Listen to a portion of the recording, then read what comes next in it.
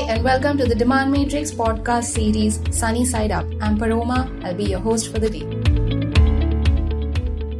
Hi, Paroma. Welcome to the Demand Matrix podcast series titled Sunny Side Up. We're so happy to have you here today. Can you tell us a little bit about yourself? Sure, Paroma, and it's a funny coincidence that we are both called Paroma Sen, but thanks for having me here. I'm happy to be able to speak to your audience and take this opportunity. So telling you a little bit about myself, my name is Paroma Sen. I lead innovation and industries marketing at SAP in India. I've been in this role for about 2 years now. And my primary responsibilities are around demand generation, looking at all the various markets where SAP can play in India. And we are responsible for pipeline generation so sales can take it forward and ultimately leads to revenue. Great. So what led you to this current role and position at SAP India? Can you tell us a little bit about your past experiences? Have you always been in a similar field? Anything but that.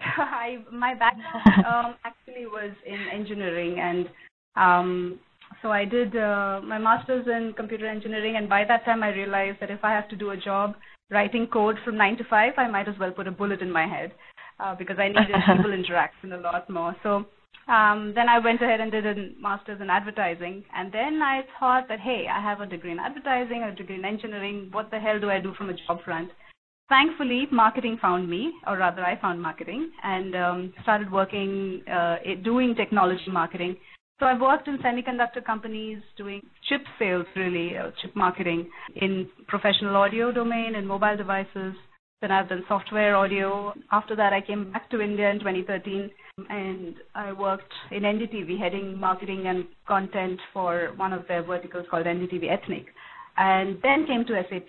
Here, this is my first time working for an IT kind of a company. I've always been in technology, but this is the first time in information technology.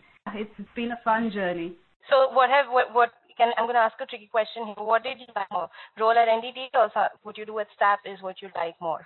Oh, I love what I do at SAP. I think B2B marketing has so much depth to it.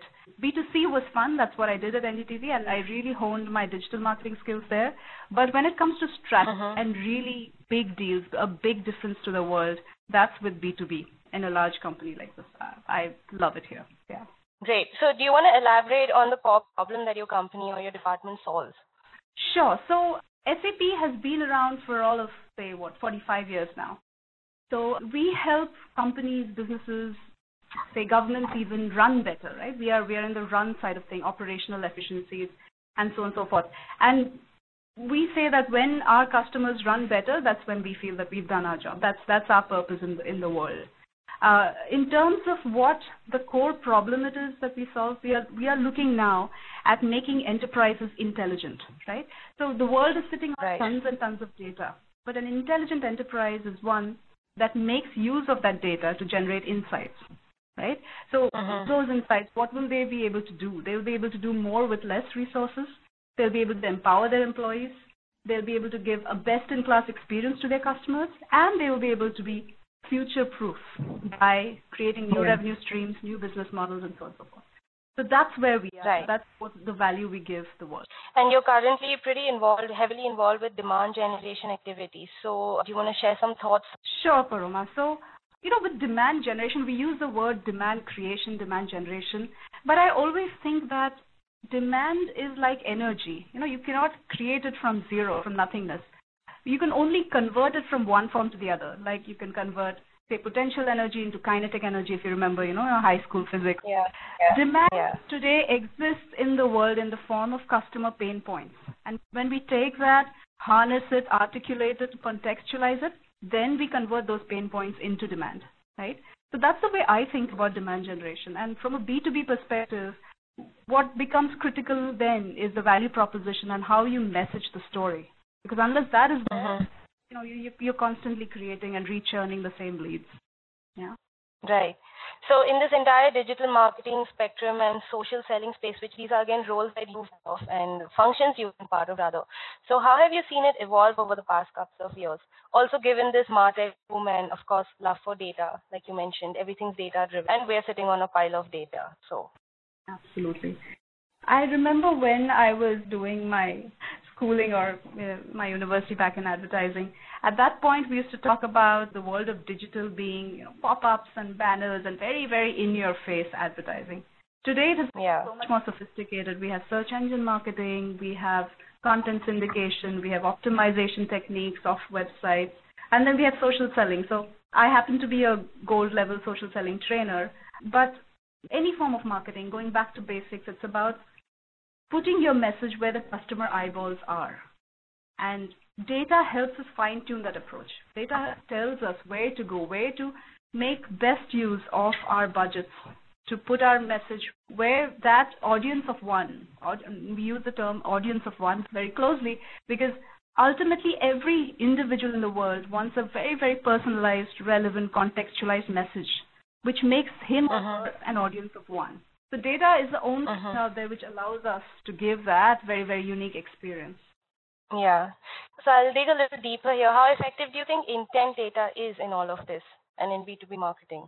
So intent data, again, there are two sides to this, right? So obviously, from a marketer's purview, this is awesome. Having intent data, being able to tell both the context and the behavior of a person with respect to a certain product or service or what it is that you're trying to put out there, which is great. I mean, that's the gold mine, right? That's what we all want, all love. But the other side of that now with GDPR is, where are the lines being drawn? Where are we saying consent being a problem, privacy being a problem, and if we have a perfect way to reach out to a person, but that person says, hey, I don't want to be contacted by you, then that falls flat. So I think GDPR itself is evolving as well and will continue to evolve. I don't think we've hit the answer by any means.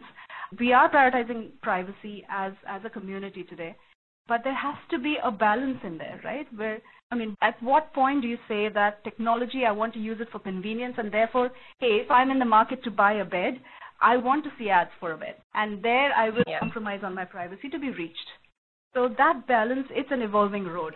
And I think intent data is important. There will be changes down the road because of GDPR, but it's certainly evolving, and we are not at the mother lode yet. Okay. A lot of B2B marketers today, of course, they have data-driven campaigns. They rely on data, and, it's a data-driven environment today. But it's also a very account-based marketing-inspired environment. I think half of the B2B segment seems to support the idea of account-based marketing. How would you tell people to align their digital marketing ABM efforts? Great question. ABM, account-based marketing, is usually obviously done for the larger accounts. And when you have a large account, you require a lot of depth of marketing rather than breadth. You have to think about all the levels of stakeholders in that particular organization that needs to be influenced. So I would go about thinking through an ABM strategy is how to position oneself from a thought leadership perspective. And it connects back to what you mentioned earlier about social selling, right? So rather than doing product pitches, position yourself as whether you're a salesperson or a marketing person, you're an individual, and you're positioning yourself as a person with some expertise who can provide a customer an idea, a thought about something, a thought leadership position, right? So it's very important for people who are selling to create their own social brand, engage socially with their customer base, and build that equity in oneself. So ABMs, rather than do a generic, one-size-fits-all approach, it has to be very, very specific. And that thought leadership has to be an integral part of the strategy getting to that market. Right. So we all know how content and personalized content and content plays a heavy role in ABM efforts. So where do you see, I'm sure you guys use content as a core marketing strategy at SAP as well, right? So where do you see this changing, and how do you see this changing in the next couple of years? There are changes in content consumption patterns as well. So how would you tell people to align all of this together? So absolutely, content consumption is changing by the day, by the second in some cases, right? Yeah. Artificial intelligence, brand intelligence, we're using a lot of these techniques to understand what is happening and how we make our investments more measurable, right? For example, even in India today, people are still so heavily spending their marketing monies on television, which has the least measurability of many, many other mediums. Like, digital would be a strong one, but hey, people still invest in TV. So there are ways of using image recognition to see how much your logo is visible in a certain campaign and for how long it has been visible, and how does that compare with competitors. So giving these measurable techniques is again a digital format, but now we're using that in traditional media. So there's a lot of that crossover happening. Another example is IoT. I mean, you talked about data. Hey, IoT is going to create a shitload, excuse my language. Exactly, yeah. And it will give another spin to intent data. For example, if my fridge tells a marketing organization that the milk is running out, or if my pollution meter is telling somebody that, hey, pollution is high, would I want to be contacted for replenishment of milk or for an air purifier? Maybe yes.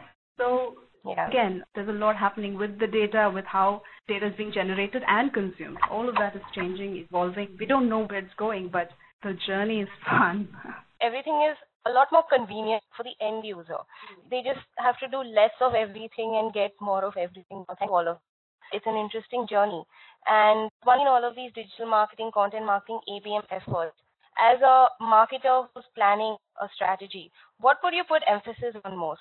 Nation of, especially when B2B lead generation. Yes, so it depends on which market segment we're going after. You're targeting. Right. You're right. No marketer is complete, or a marketing strategy cannot even start without the first basic 101 of market segmentation. So if I had to segment my customer base by size of customer, very, very simplistic way of doing it, largest customers, mid-sized customers, and then smaller customers. Obviously, you'll have a pyramid shape there with the largest customers, fewest in number would be on top. For them, I would do more account-based marketing, more in-depth, reaching out to as many stakeholders as possible. Then by the time I get to the bottom of the pyramid, there are hundreds and thousands of customers at the bottom, maybe tens, hundreds of thousands of customers as well. I would have a much more digital presence there because they are the ones looking for information. They're the ones hungry out there looking for information. They don't have sales and account teams knocking at their door with full-fledged plans. So they're looking out there, so using the right keywords, being able to pull in their searches to our benefit, that would be the core of the strategy. Right. So I think you've shared some pretty interesting insights, and thank you for spending this time with us today. Are there any other key takeaways you'd like to share with our audience? So I think if I had to take a step back, why is it that all of us do what we do in marketing? I think I was attracted to marketing given my background because it is the one field I see which is such a beautiful blend of art and science. I mean, we use data so much, the science part of it, to fine-tune everything, to create strategies, to segment markets. We are so very data-driven. That's the science part of it. But then there comes the art part of it, where you have to create a unique, delightful experience for a customer, for an audience of one. And that beautiful balance is why I do marketing, right? And honestly, Paroma, I get a lot of questions about what is the future of marketing. People are afraid of artificial intelligence coming and taking away their jobs. At least through my career, I have seen that I have evolved from every job. I've never held two jobs that have been similar. And there has been constant learning. Personally, one of my biggest flaws in me is that I get bored very, very easily. If my job and my work doesn't keep me mentally stimulated, active, and striving to learn, then I get bored. So that learning, that constant upskilling, that constant desire, that hunger for knowledge is what will keep an individual out there from losing their job or from losing their job to an AI or a bot, right? So that's my takeaway for myself and for everyone out there who might be hearing. Constantly learn. Keep yourself on the edge of things because that's what will make sure that you stay that unique person who will continue to deliver value for an organization. That's great. That's a wonderful piece of advice. Thank you so much, Paroma, for spending this time with us, and I look forward to speaking with you again. Likewise. Thank you so much.